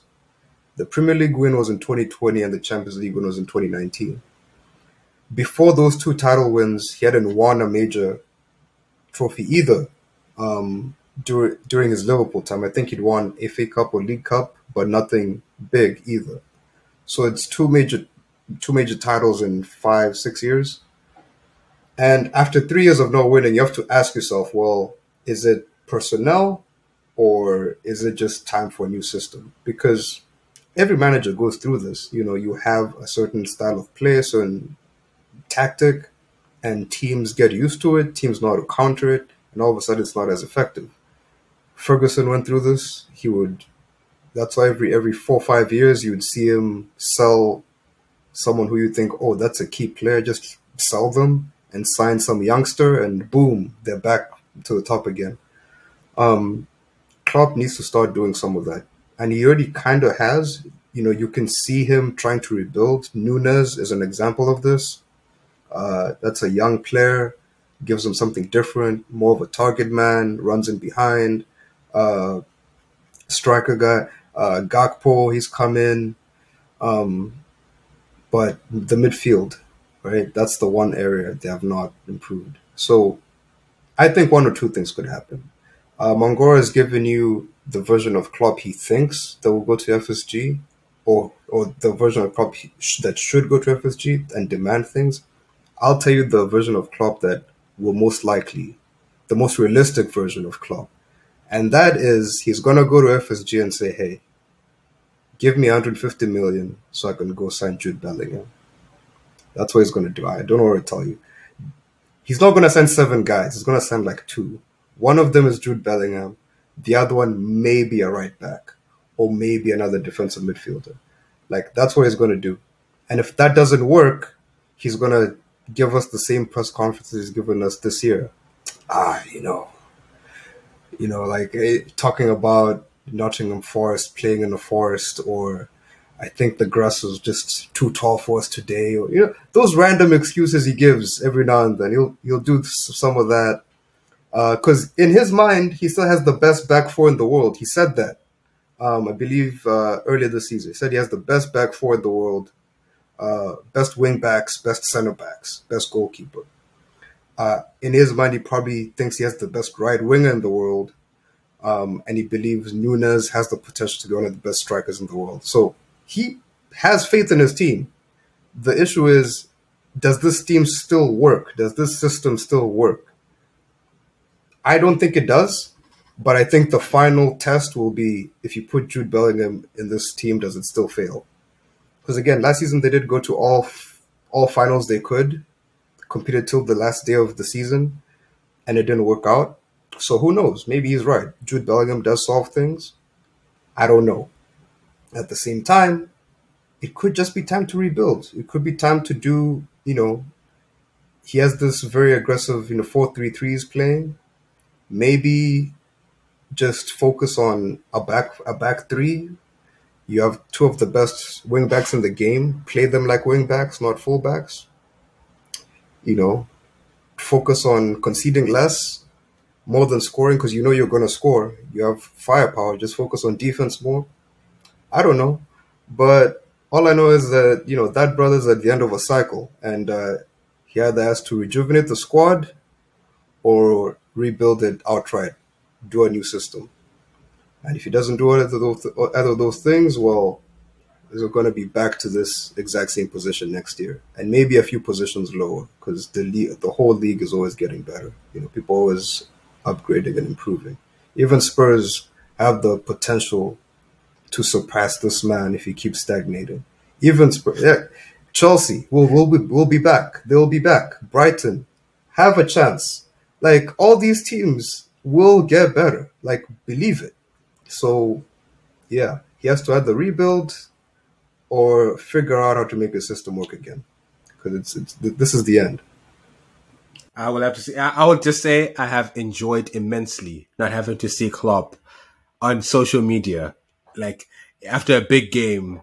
Like, just the fact that Liverpool has been so out of mind, it's been amazing. I've been at peace. I've not had to see a bunch of Liverpool fans on social media talking reckless. They've been very quiet, very subdued, very humble, and I love to see it. I love to see it. So Liverpool fans, if you can continue being this way, maybe we'll actually start liking you guys. But right now we need to peg the Arsenal fans. That's our target right now. But as for Liverpool, we're done with y'all. It's fine. Like, we'll right now we need to focus on that boy Arteta.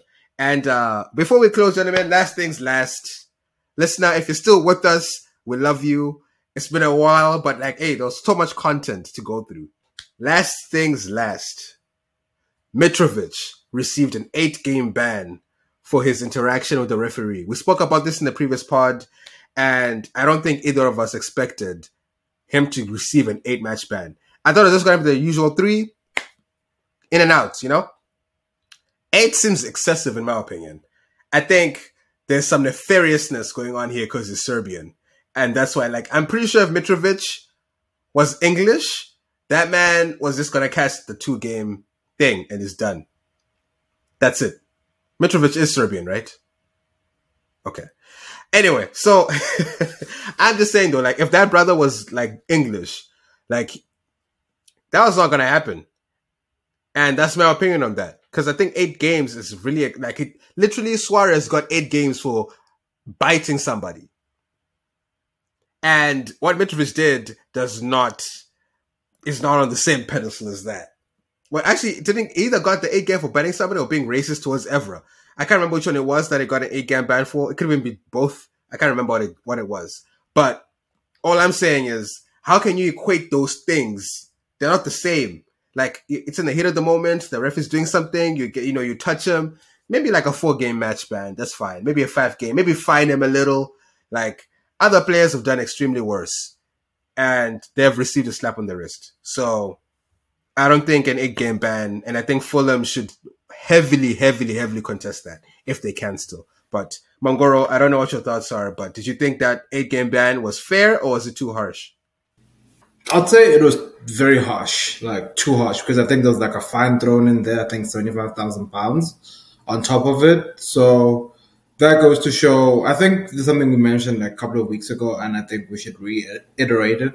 Is that honestly, like these referees, like I think the power is just getting to their heads, honestly, and the guys that head up I think it's the PGMOL. Like the way they've just defended referees this season and anything that has happened, they've defended VAR, they've defended everything, they've defended all their mistakes. Like honestly, like this is part of it, and this is another case where they're gonna pretty much defend one of their own because it feels like it's a level of disrespect. I'm not going to go into the police story that I gave the other time, but because I know some brothers will go on a tangent, but honestly, it's pretty much just that, honestly. Like, I think it's just the power that they think they have.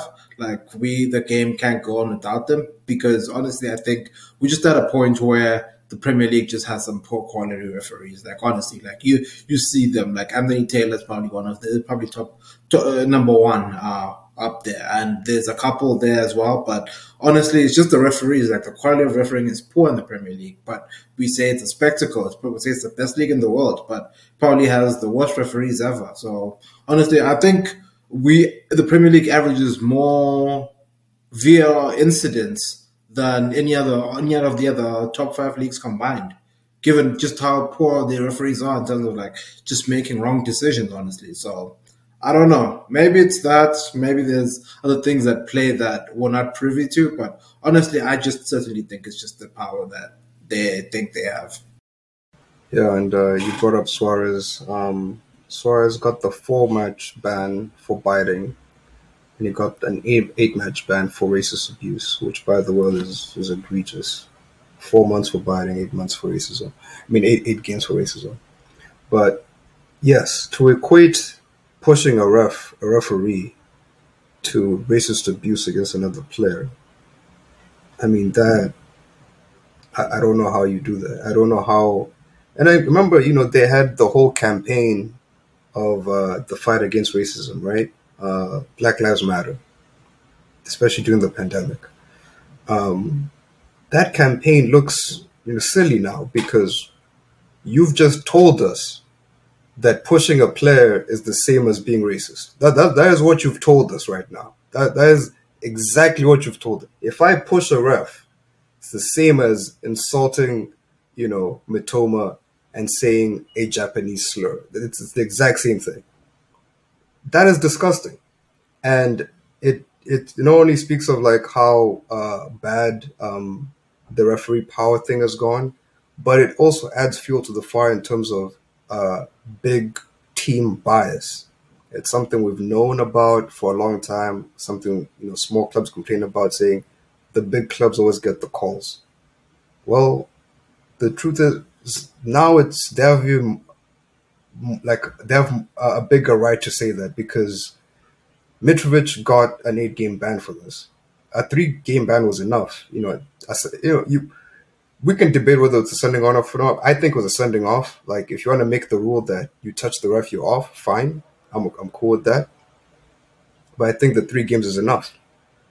And this 8-game ban is worse because, again, let's not forget in Manchester United 7-0 demolishing at Liverpool, Bruno Fernandes pushed a linesman. Now, we can argue and say, oh, it wasn't as aggressive as Mitrovic, it wasn't as intense, but he did it. He put his hands on a referee, which according to the rules is automatic. You're gone. 3 games, sending off. You do not ban him. No retrospective punishment, which, by the way, is something they also do sometimes. If something is missed, they review later and they realize, oh, that guy actually did that. They can retrospectively ban you for 3 games. They could do that. They saw that. Surely they saw the footage. They didn't do a thing.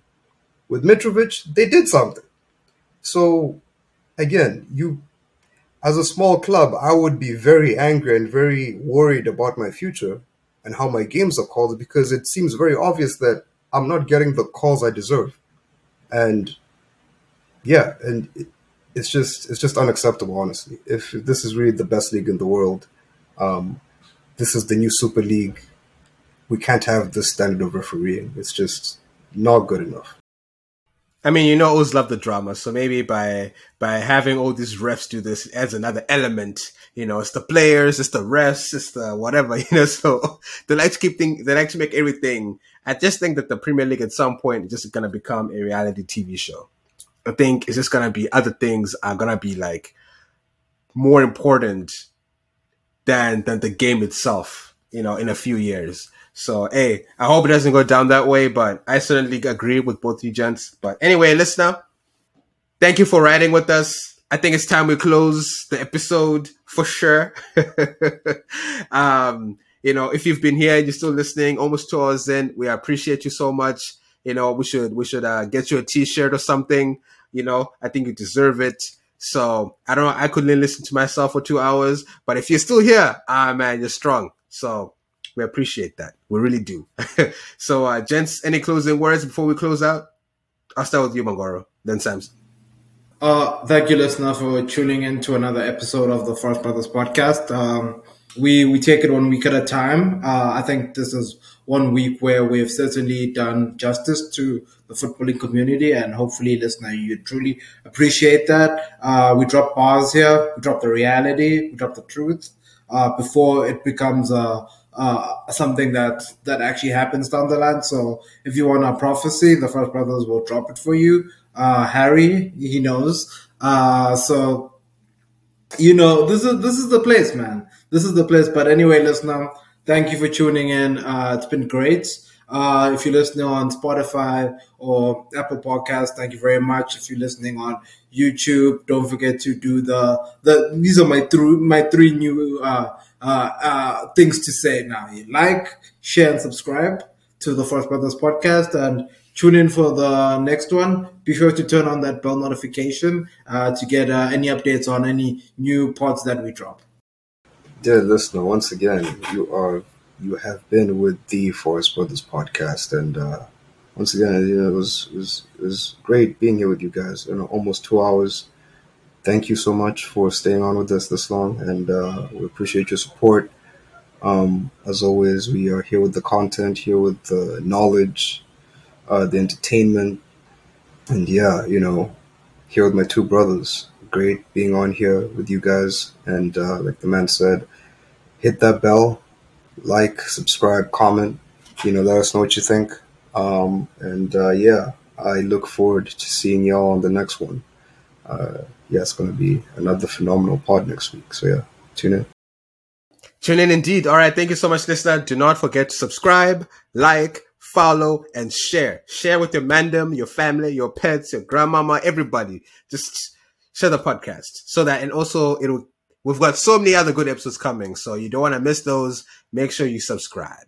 And with that, we say thank you very much, and we will catch you on the next one. Peace out.